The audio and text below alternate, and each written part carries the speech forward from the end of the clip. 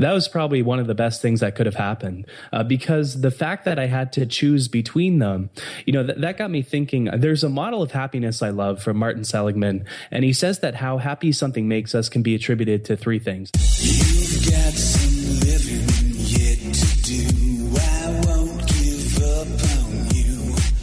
See these machines. Hey guys, welcome back to another episode of the Man Talks podcast. My name is Roger Nairn. And I'm Connor Beaton.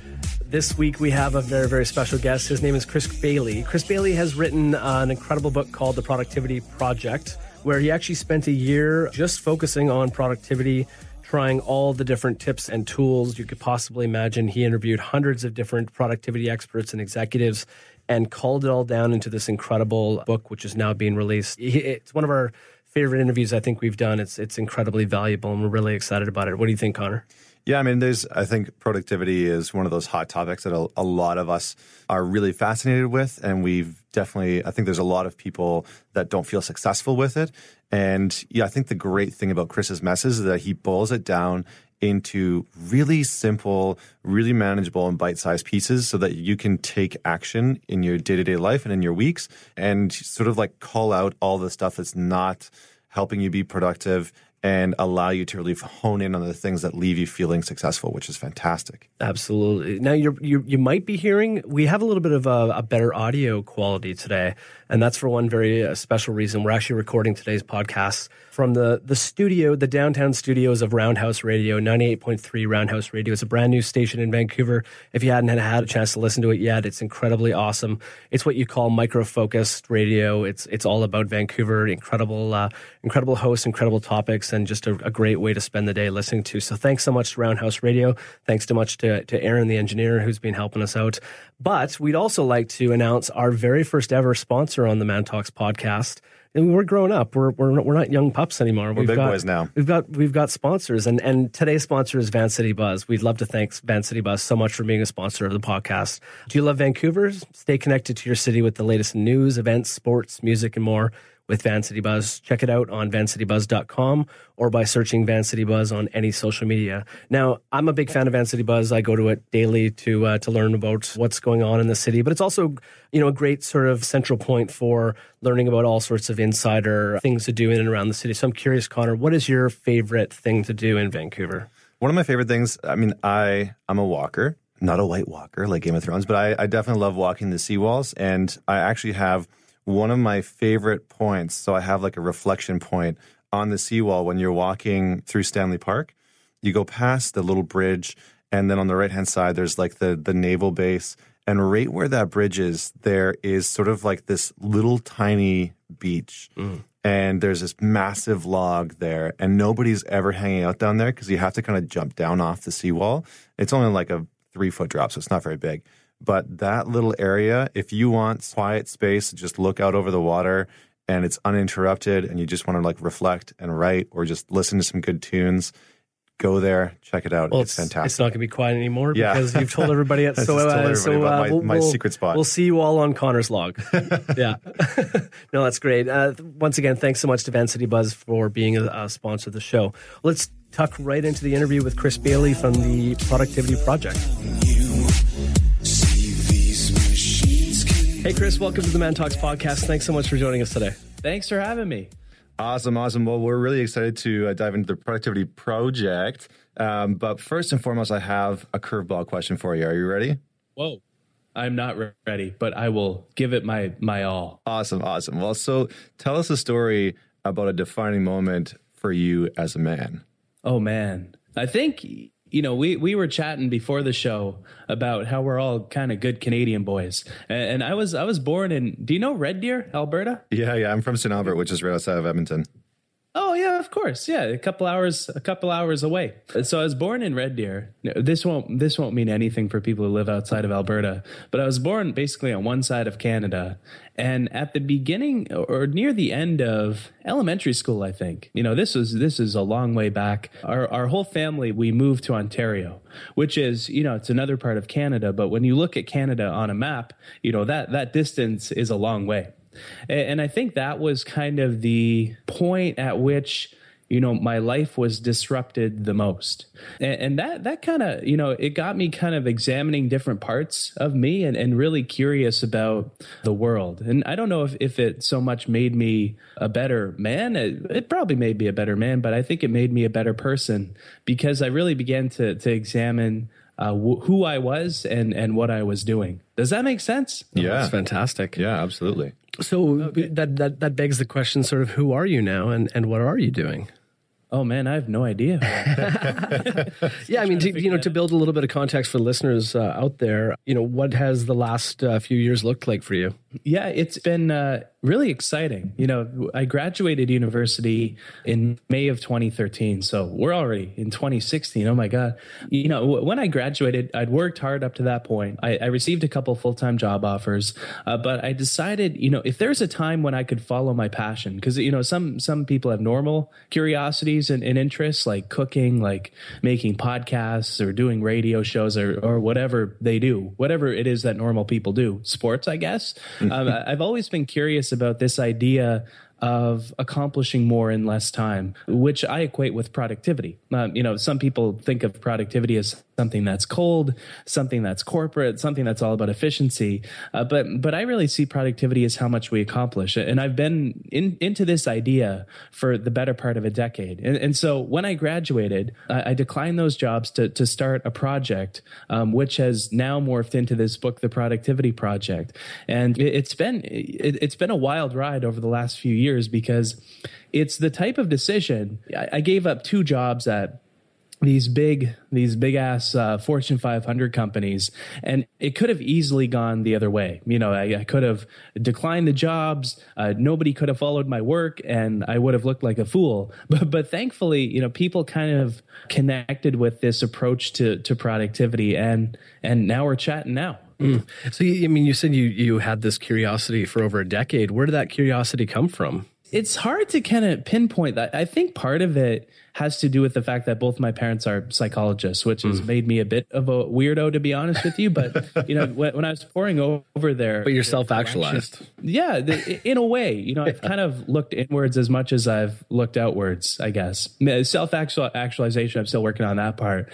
But, they've had these textbooks and books kicking around on psychology. And to be honest, when I read them, I didn't understand them. But now I do. And that, I think, started my path of connecting these dots around this idea. And for some reason, this sense that we only have so much time, it has been kind of strong with me too. Wherever the heck that came from. Yeah. No, it's fascinating, considering you had this sort of traditional trajectory. No, maybe not so much traditional, but this sort of trajectory of post-secondary education, and then you were going to go on to something, in the corporate world, bigger and better than most people get a chance to do. But to take a step back and say, this is how I want to spend the next year, kind of learning more about what makes us productive and doesn't make us productive. It must have taken a lot of courage. Sort of, what was that moment like when you said to yourself, this is what I'm going to do? It was tough because it's the type of decision where no one would really understand it except me. Right. It looks like a foolish decision. It looks like I don't know what to do. but the fact that I got 2 offers instead of 1, that was probably one of the best things that could have happened. Because the fact that I had to choose between them, that got me thinking. There's a model of happiness I love from Martin Seligman, and he says that how happy something makes us can be attributed to 3 things: how much pleasure it gives us, how engaged we are with it, and how much meaning it adds to our life. And I figured, like in the cartoons where Bugs Bunny or whoever looks down a really long hallway and the hallway begins to stretch off into infinity and beyond, like that's kind of what the next 30 or 40 years looked like to me. I could see the salary increases, the raises, the career progression, as I invested in my productivity. I could see my family, the house. And it's not that I freaked out, but it's that I thought I'd had experience with working at these big companies at that point. And I thought, if there's a time when I should follow my curiosity, it's now. It just made the most sense. And there was a huge cost to that. But I figure, worst case scenario, if I dive deep into this idea of productivity, and even if no readers of the site connected with it, because it was originally a blog, even though the idea was much bigger to me, even if nobody connected with it, productivity is the lifeblood of how much we get done every day. That year would pay for itself, down the line when I got the traditional jobs later on. And that is how everything started out. Is you were learning about these different productivity tricks and tools and this sort of productive life, and then you were sharing it on your blog, which at the time was called A Year of Productivity, but it's now called alifeofproductivity.com. Yeah, exactly. Yeah. And for those that haven't actually gone to the site, you have to check it out. It's an incredible resource full of all sorts of amazing insights, and not to be disparaging, but you're a bit of a guinea pig. You're taking all these, Well, I don't take offense to that, man. You can call me much worse things than a guinea pig. A Canadian guinea pig. Yeah. Oh, don't call me a Canadian. Yeah, I mean, it's a pretty cool idea. I think a lot of our listeners have really been engaged with this idea of productivity. It's the beginning of 2016. A lot of people are really focused in on being productive and accomplishing some of the goals. So, maybe give us some insight for our listeners, give us some insight into one of the stories or one of the key aspects of the Productivity Project and how that sort of came about for you. The hard part, to be honest, was measuring my productivity during the project, because it was very much, first and foremost, a research project. And at the start of it, I wanted to track exactly how productive I was every day. And that was hard, right? Because being productive, studying productivity is very circular. It's kind of like writing about writing. But at the start, I measured, how many words I wrote every day, how many pages I read, how many hours I worked. And I realized kind of halfway through the project that was the exact wrong way of measuring everything. Because, the Gettysburg Address, for an example, was a couple hundred words, and it changed the course of history in the United States. I could write 1,000 words or 2,000 words a day, and they could be crap. And so that kind of flipped a bit in my head, I think, in the middle of the project, of exactly how I looked at productivity. And I began to see productivity not as how much we produce every day, because we could produce a crap load of email and not accomplish a single thing. I began to see productivity as a process of working more deliberately and with more intention. This deliberateness and this intention that I think, frankly, lies at the heart of productivity, which allows us to accomplish more. Productivity isn't about how much we produce. It's about how much we accomplish.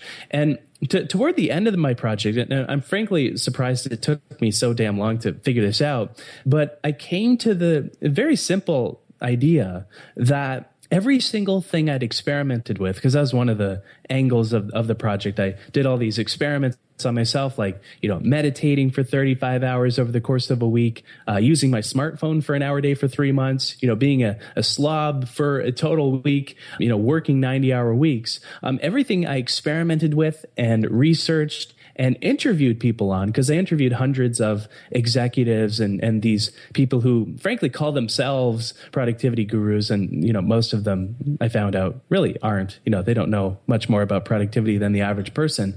But everything I experimented with or researched or interviewed someone on fell into one of three categories: either, time, attention, or energy. And that led me to kind of the idea that productivity is a process of better managing all three. And I don't know if that's a story, but that's kind of it's not really a story, I guess. But those are kind of the major overarching takeaways from the project, that it is about bringing this deliberateness down, not only to, what you work on in general, but what you work on every week, every day, and even every moment.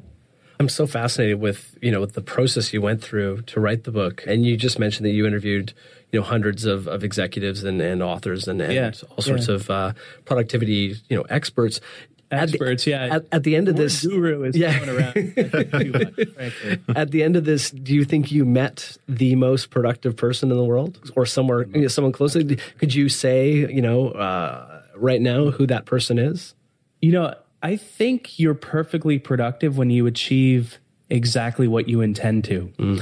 And no single human being in the world that I've encountered achieves everything that they intend to. Right. Unless you're a robot or a machine, who doesn't have impulse or obstacles to get in their way of doing stuff. Because frankly, it doesn't matter how good our intentions are sometimes when the obstacles that come our way. There are always obstacles that we can't anticipate coming our way. And this is what I've found with the experts, with the executives that I've interviewed. But the most productive ones, ironically enough, are the ones who teach meditation and mindfulness, because it's in the moment, and this might sound a bit corny, and we might lose some people here, I'm not sure.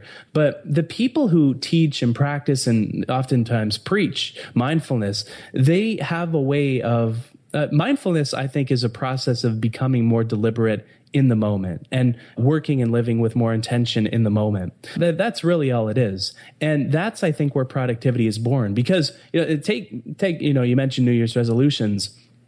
Take as an example, we say, okay, I want a 6-pack by the summer and I want to become vice president by then too.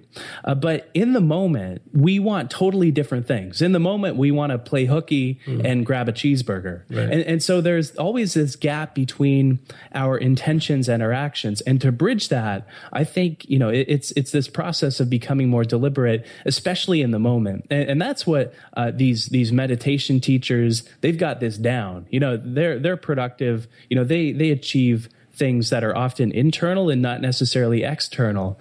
But I think if they, suddenly had a bit flip in their head and they wanted to, drive and strive for a lot of things that were external to them, like becoming vice president, like getting that 6-pack, because they have that deliberateness down, especially on a moment to moment basis, I think they can kind of figure out the rest from there. Yeah, I mean, those are some really great points. And it's interesting because mindfulness really, it brings you back into that present moment. I think a lot of what you just said there is really true. And I think we often undervalue. It's interesting to be talking to you, Chris, about productivity and have you talk about mindfulness. I think that's exceptional. And it really tells me that the work that you're doing is not only well thought out, but on point. And I love that you brought up Martin Seligman as well. I think a lot of people would see mindfulness as, being inserted into the productivity conversation as being a bit of an antithesis. I think a lot of people these days see mindfulness, and meditation as an escape from being productive. But to hear you say that is incredibly refreshing. In the book, I talk about kind of two people that I forget how I phrase. I have the book in front of me here, but I talk about, the monk and a cocaine-fueled stock trader. and so these two people, these two metaphorical people, they have total, opposite ends of working. The monk does so little, but he does everything so deliberately and mindfully that he achieves basically everything that he intends to. Not much of it is external. And so, by most definitions, it wouldn't be considered all that productive, in kind of the modern age that we live in. Right. But the cocaine-fueled stock trader, he's so busy, but when busyness doesn't lead you to accomplish anything, it's not productive at all. And so, he does everything as frantically and as automatically as he possibly can. And I think the ideal kind of pace to work at is somewhere between the monk and the cocaine-fueled stock trader, where you do just a little bit of cocaine. Well, yeah, don't go crazy on the cocaine, but just have a little bit of cocaine and meditation. That's the next book. It's funny. I just literally last night watched the movie Limitless. And I feel like we're getting into that sort of world. Yeah. So my advice to listeners is to do a lot of cocaine, but also to meditate. The ideal pace, I think, is somewhere between. Where you get the deliberateness, not only in general but in the moment. But you don't work so frantically. But you don't work so slowly that you don't accomplish much of anything external to you. And do you think in order to do that you need to get into would you call it like a flow state? Oh yeah, for sure. And flow and productivity, in that time, energy, and attention kind of model that I have, I think flow is where energy and focus overlap, energy and attention overlap. That's huge. And that has to do with doing work that's meaningful to you. It has to do with the challenge of the work being equal to what skill you have. And so there are factors that influence that too. But, mindfulness and meditation, they help so much with that flow-like state. The book, I only touch a bit on meditation and mindfulness in the book. And how I frame it, though, is single tasking. So working on one thing at one time, because when you do that, when you single task, when you work on one thing at one time, you create more attentional space around what you're working on, especially when you eliminate the distractions, the notifications, the interruptions. You can't tame them all, of course. And that's what makes, work challenging sometimes, because a lot of interruptions have mouths and, they walk up to your cubicle. But there are so many that you can tame and so many that are within your control. Yeah, absolutely. And just to kind of break it down, just so that I make sure that I have it right and for our listeners, but your core message is really with productivity, not the idea of doing more, but actually the sort of pruning of the hedges and taking away the things that actually make us less productive. Is that correct? Yeah, it is that. And I don't see productivity as doing more, faster, faster. I think it's about doing the right things and doing those deliberately and with intention. And it used to be about doing more faster. Don't get me wrong. When we worked in factories 50 or 60 years ago, you guys kind of know the story. If you worked faster and you worked harder, you simply got more done because the work was simple, it was repetitive, and it didn't require much mental heavy lifting. And energy and focus didn't matter that much either, right? Because you could show up hungover and you'd still get your work done, or you could be constantly distracted. And as long as you worked faster and did that simple work really fast and hard, you got a lot done. But today, when we moved from the factory office and most importantly mindset to the office, things shifted.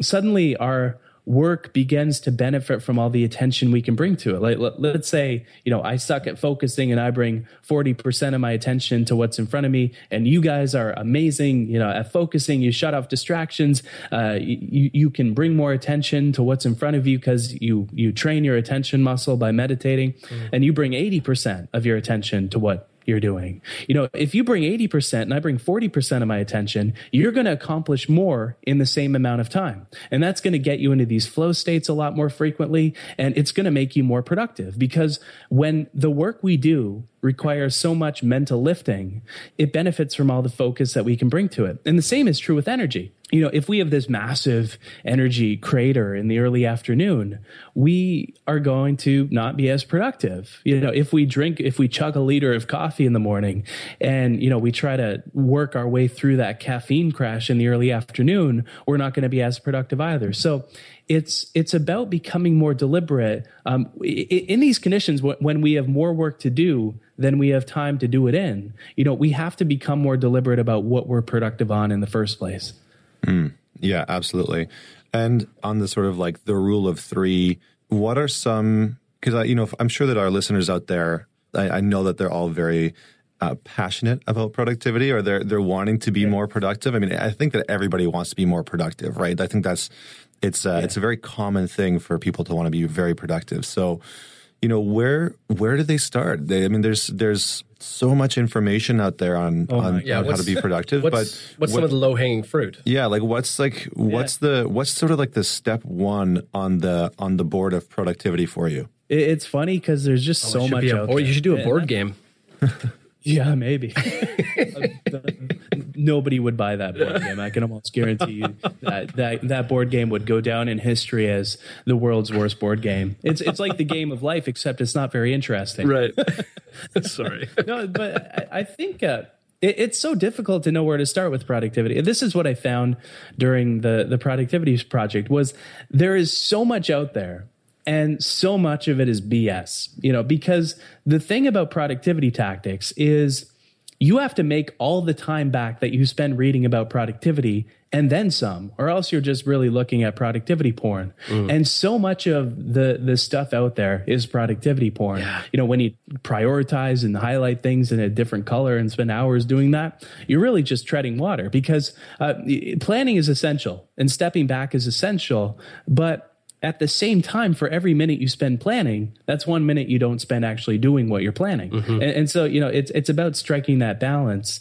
And one of the best tools I've found to do that, to kind of bring this, down to the practical level, so somebody can walk away with something like, okay, I know I need to be more deliberate, but how the hell do I do it? One of my favorite tools for doing that is, you mentioned it quickly, the rule of 3.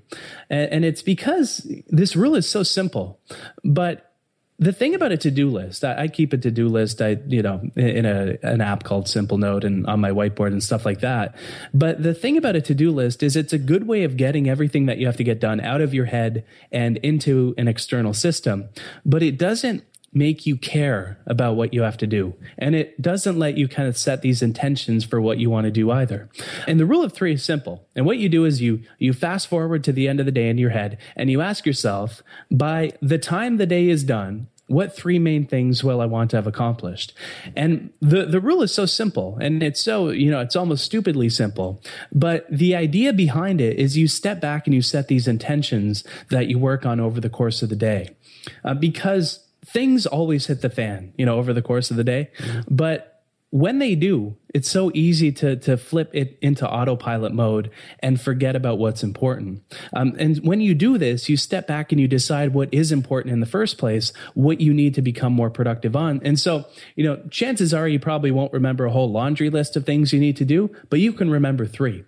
And it works because, at the same time you decide what you don't do, when you separate the important from the unimportant. And maybe the best part, maybe my favorite part, is you don't have to spend hours organizing everything on your plate.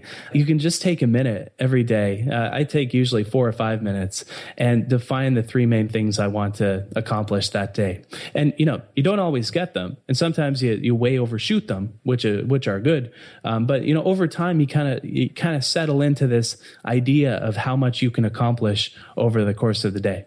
And just out of curiosity for you, with that rule of 3, are those 3 tasks, or, is one of them what I refer to as like a state of being? Because sometimes I'll write down, the 3 main things that I need to accomplish for the day. And oftentimes, there are 3 tasks like, do my emails, write this blog post, and schedule, a speaker for one of our events.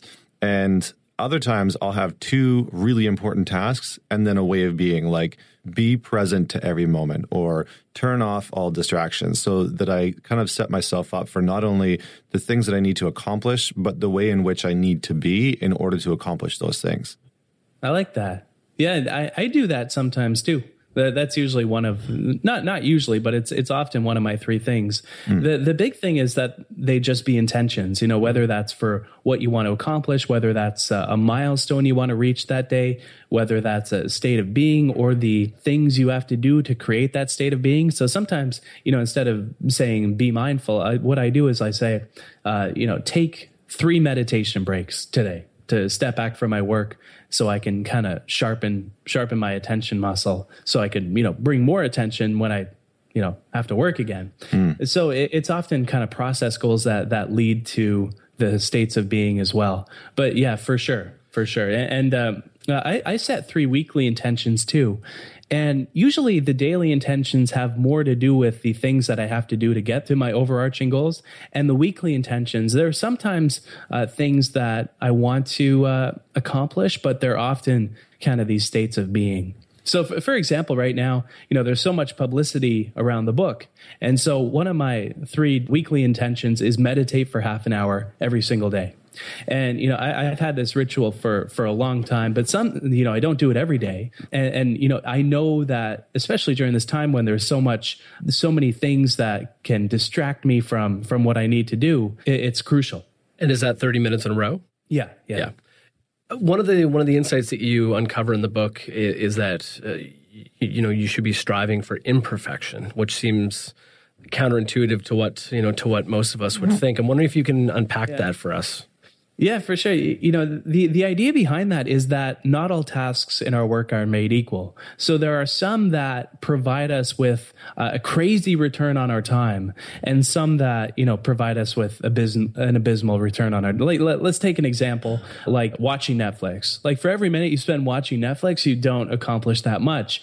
But for every minute you spend working on a report, you accomplish that much more. And usually we have two, 3, 4 tasks that are integral to our work. In my case, they happen to be speaking, they happen to be writing for my website, and they happen to be, promoting this book. That we're talking about this book and getting it out there. And those are the 3 tasks. And every other thing in my work that I do either, supports these tasks or is something that I can delegate to somebody else. And I found that in talking to these executives and these high performing people, as well as the productivity gurus, people usually have around 3 tasks in their work and everything else is less important. And so I think one of the best things that you can do for your productivity, just to give somebody else, folks, something more practical. So just in case they don't buy the book, I want them to leave with something, is one of the best things you can do is to make a list. Just on a whiteboard, on a piece of paper, it doesn't matter, in Word, wherever. Make a list of everything that you're responsible for in your work over the course of a typical month. And then, pick the one thing that allows you to accomplish the most with every minute that you spend on it. That's most integral to your work. And usually you got about 3 of them. And after that, your productivity begins to drop off a cliff.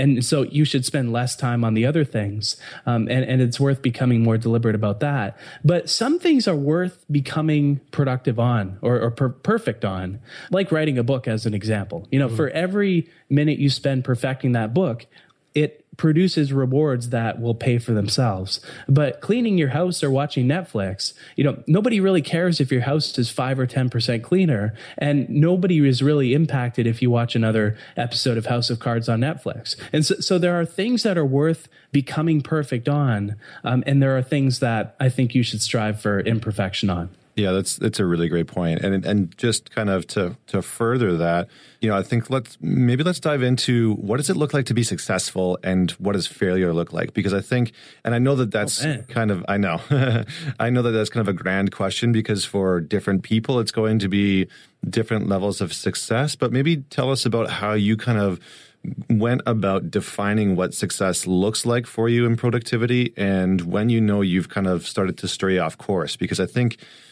from a habitual nature, I think where people really go astray is that we have these habits that are ingrained in us and we start to get off course and we don't even know it. And all of a sudden we find ourselves, sitting on the couch with the bowl of popcorn and watching the House of Cards episode. And we're like, oh, crap, like how the hell did we even get here? Popcorn is generous. It's usually like an extra large pizza for me. mine's popcorn. That's my crutch. That's but yeah, not so bad. Yeah, give us some insight into what success looks like, how our listeners can really define porn and cocaine. Yeah, porn, cocaine. Lots of cocaine. Yeah. Did you say porn or Instead of popcorn? sprinkling it with salt, you just sprinkle some cocaine over your popcorn. Yeah. Interesting. That there's people out there that are going, there's people out there that are thinking to themselves, that actually sounds pretty good. Yeah. You have an audience large enough that somebody is to be in that position. Yeah, totally. For the record, I've never done cocaine. And neither have we. Yeah. Okay. Yeah. So let's just put that out there. Yeah. Totally. Success, it's a weird thing. And I don't spend a ton of time thinking about it, but what it means to me is it's going to sound like I'm beating a dead horse, but I'm really not. I think it's achieving what you intend to. And, deeper than that, it's when what you intend to achieve is actually meaningful to you and it helps other people at the same time. And I think that's what it really comes down to. I think something we do is valuable for one of 2 reasons. The first is that it allows us to accomplish quite a bit in that it helps other people, it helps ourselves. And the second is that it's meaningful to us. And so some of us are lucky that our work kind of overlaps those 2 circles, value and meaning. I think that's kind of where success lies, is in this intention. And I've noticed something curious over the course of my project is at the start, nobody followed it. I didn't have followers. Nothing like that. But now, a couple 100,000 people a month look at my website. The book is doing really well, or my publisher tells me. But the book is killing it. It's really exciting. And I don't feel happier than I was when I had 0 followers. And I think, in a way, part of that has to do with the meditation, has to do with mindfulness. I'm not less happy. I'm about the same. I think so much of happiness is about coming to terms with how things change, because things always change for better. They change for the worse. But success, I think it has to do with this intention. And I think happiness kind of stems from that same place when we have that meaning and when we have that value that we create for other people. Does that make sense? Yeah, absolutely. And absolutely. I mean, the reason why I asked it is because a lot of people are looking externally for a sense of success, to be like, okay, I've done these like 100 things. And once I've accomplished those 100 things, then I'll have a sensation of success. Yeah. But I think what I really loved about your answer is that it's more about the feeling of success and like what could you do? I think that, why I like the idea of the rule of 3 and just, making it about 1 or 2 or 3 very important tasks is that once you find those things, those are the things that actually leave you feeling fulfilled, which will leave you feeling successful. So I like that. And then in terms of being off course, do you have any insight into that? I mean, I think we all sort of inherently know, and we can kind of, our intuition kicks in, and we're like, okay, you are not being productive right now. And I think we all have that sense of like, okay, we're not being productive. Tell us a little bit about how to get back on course if we're in a place where we know that we're being unproductive. What are sort of like the first couple of things it can do? Well, what I like to do is I have a list of every element of my life. And it might sound weird, but I break it down. I'm just scrolling through it right now. 1, 2, 3, 4, 5, 6. It's broken down into 7 categories, which compose every kind of element and sub-element of my life. So as an example, the main kind of, I've heard the term hotspots that refer to these. The main ones are my mind, body, relationships, finances, work, fun, and emotions. And so under things like my mind, I have things like acquiring new knowledge, meditation, music, sunshine, mindfulness, amount of attentional space between the elements of my work, and stress relief. So all of these contribute to a healthy mind for me. And the same thing, under relationships, I've listed my relationships. Under finances, I have all my financial goals. Under work, I have all my kind of work hotspots. And this is a way I review this list every week. And I have this kind of weekly review ritual that I was inspired by from Getting Things Done by David Allen. And I review this list every week. And I think, where am I off track? And where do I need to get back on track?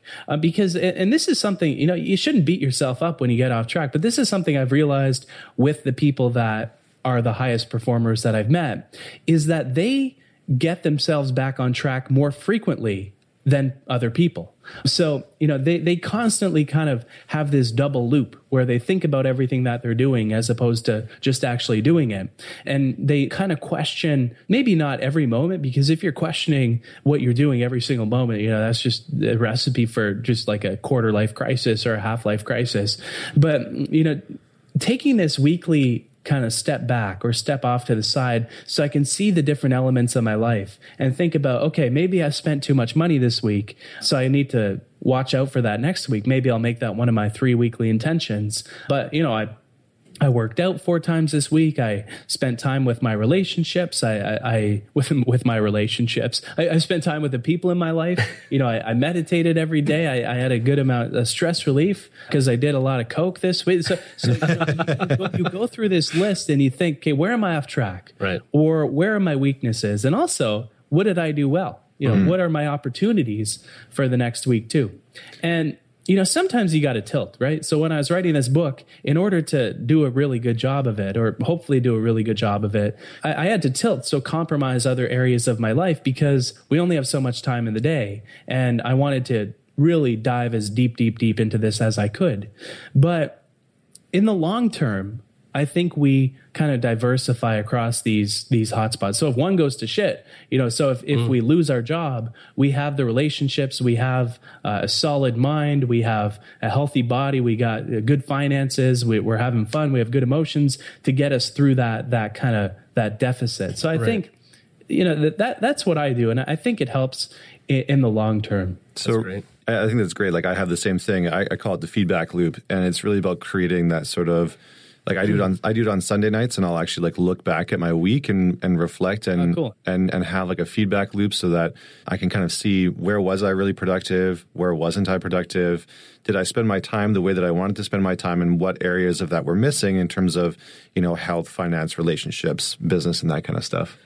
Yeah, and the most successful companies do the same thing too. They have this kind of idea, it's called double loop learning, embedded in their culture, where they don't just make decisions, but they have people who have the autonomy to question why and how they're making the decisions in the first place. So from the experience, you can either modify or reject or, kind of solidify the goals that you have too. So it's an interesting idea. Mm-hmm. And what I find is so many of the things that work well on the personal level work well on the company levels too. like intention, especially, not working on autopilot and kind of giving people some freedom at the same time. Chris, I mean, this is the Man Talks podcast, so we always like to ask a few sort of men-related questions. During your research, did you find any difference between men and women when it comes to being productive? I know you can only, base things off of your experience, but when you're talking to, women who have worked in this sort of field, did you learn any sort of insights? One of the most interesting women I talked to in the project, her name is Laura Vanderkam. She wrote a book named I Know How She Does It. And she looked at the time logs of 143 women, how they spend every single hour of their day. And all these women, they work at big companies. Every single one of them made over $100,000 a year, and they had families at home. And she looked at how men and women spent their time differently. And she found that productivity is very much the same between the different genders. To be more productive, you waste less time. You do things like you exercise, you watch less TV. Most of these women didn't watch any TV at all. But the difference that existed between the genders had to do with the cultural norms surrounding them. And so even in families where, the woman worked and the man stayed home, women did more chores around the house than the men did. It's examples like that, but I think the fundamental idea of productivity is the same for both sexes, where it's about this intention behind what we do. That's very interesting. One of the last questions that we want to ask before we wrap up here is do you have a legacy? Oh man, it's almost done. We're almost done. I know, it's so much fun. We could do this forever. Yeah, I know. Hey, let's keep going. Let's do a few hours. Cool. It raises a good question. I mean, you've done, I'm sure, dozens of interviews around the book. Has there been a question that nobody's asked you yet that you've just been dying to tell people about? Oh man. My brain is fried from all the interviews. I love stumper. The first one. What kind of made you? What was it? What was the first question you asked? Oh, we don't remember. It was. Oh, come on! You asked it. It's probably written down somewhere. It was. Tell us a story about a defining moment for you as a man. Oh, okay. You got it written down. You got it written down. Yeah. To be honest, one of the great things about talking about this book is, this book has all of my thoughts about productivity, and it's everything I know on productivity. And there's nothing I like more than talking about productivity. It's why I love speaking in front of groups and stuff like that so much. So, most of the questions, because they're to do with the book and, with the content of the book, they've kind of been related to what I find meaningful and valuable. So, is there a question somebody asked me that I wish they had? Not really. No? Not really. Got it all out of you. It's okay. Our question was perfect. That's all. Yeah, that's all that we. It's a good curveball to start off. Yeah. Chris, the Productivity Project is on shelves now and is available through Amazon and all the other online outlets. What else are you working on these days that you're excited that you want people to know about? I know you have a speaking side to you. Speaking side to you.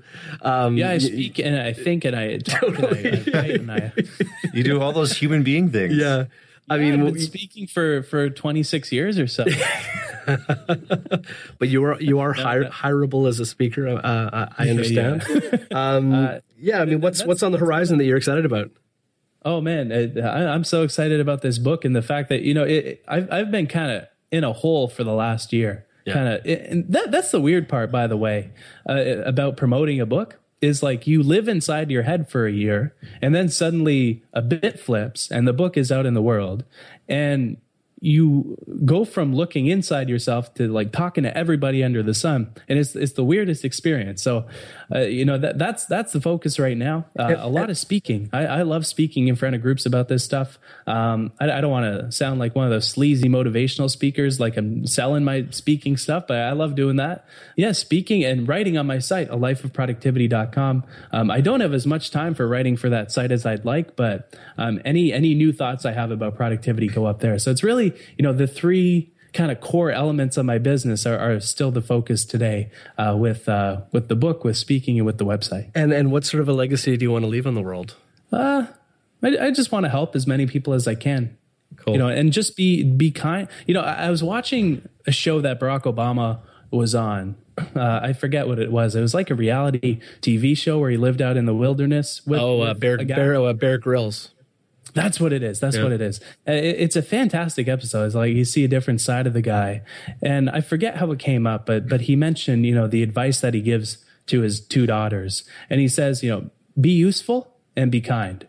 And I think it's a simple idea, but if you do those two things, I think you'll be good. And I think that's my goal as well. Very cool. To be useful and be kind. What a great way to end the conversation. Chris Bailey, thank you so much for coming on the Man Talks podcast. For everyone out there, go check out the Productivity Project and go visit lifeofproductivity.com to learn more about being productive. Thanks so much for listening to the Man Talks podcast. You can go to mantalks.com for more podcasts, blog posts, and any videos of our events, which are going to be going live soon. Again, please subscribe to us on iTunes so you never miss an episode. And of course, leave us a rating on iTunes. It goes a long way. Just a couple shout outs to a few of our listeners who have left us reviews lately. Tristan131 and D-Cubed. Thank you so much, guys.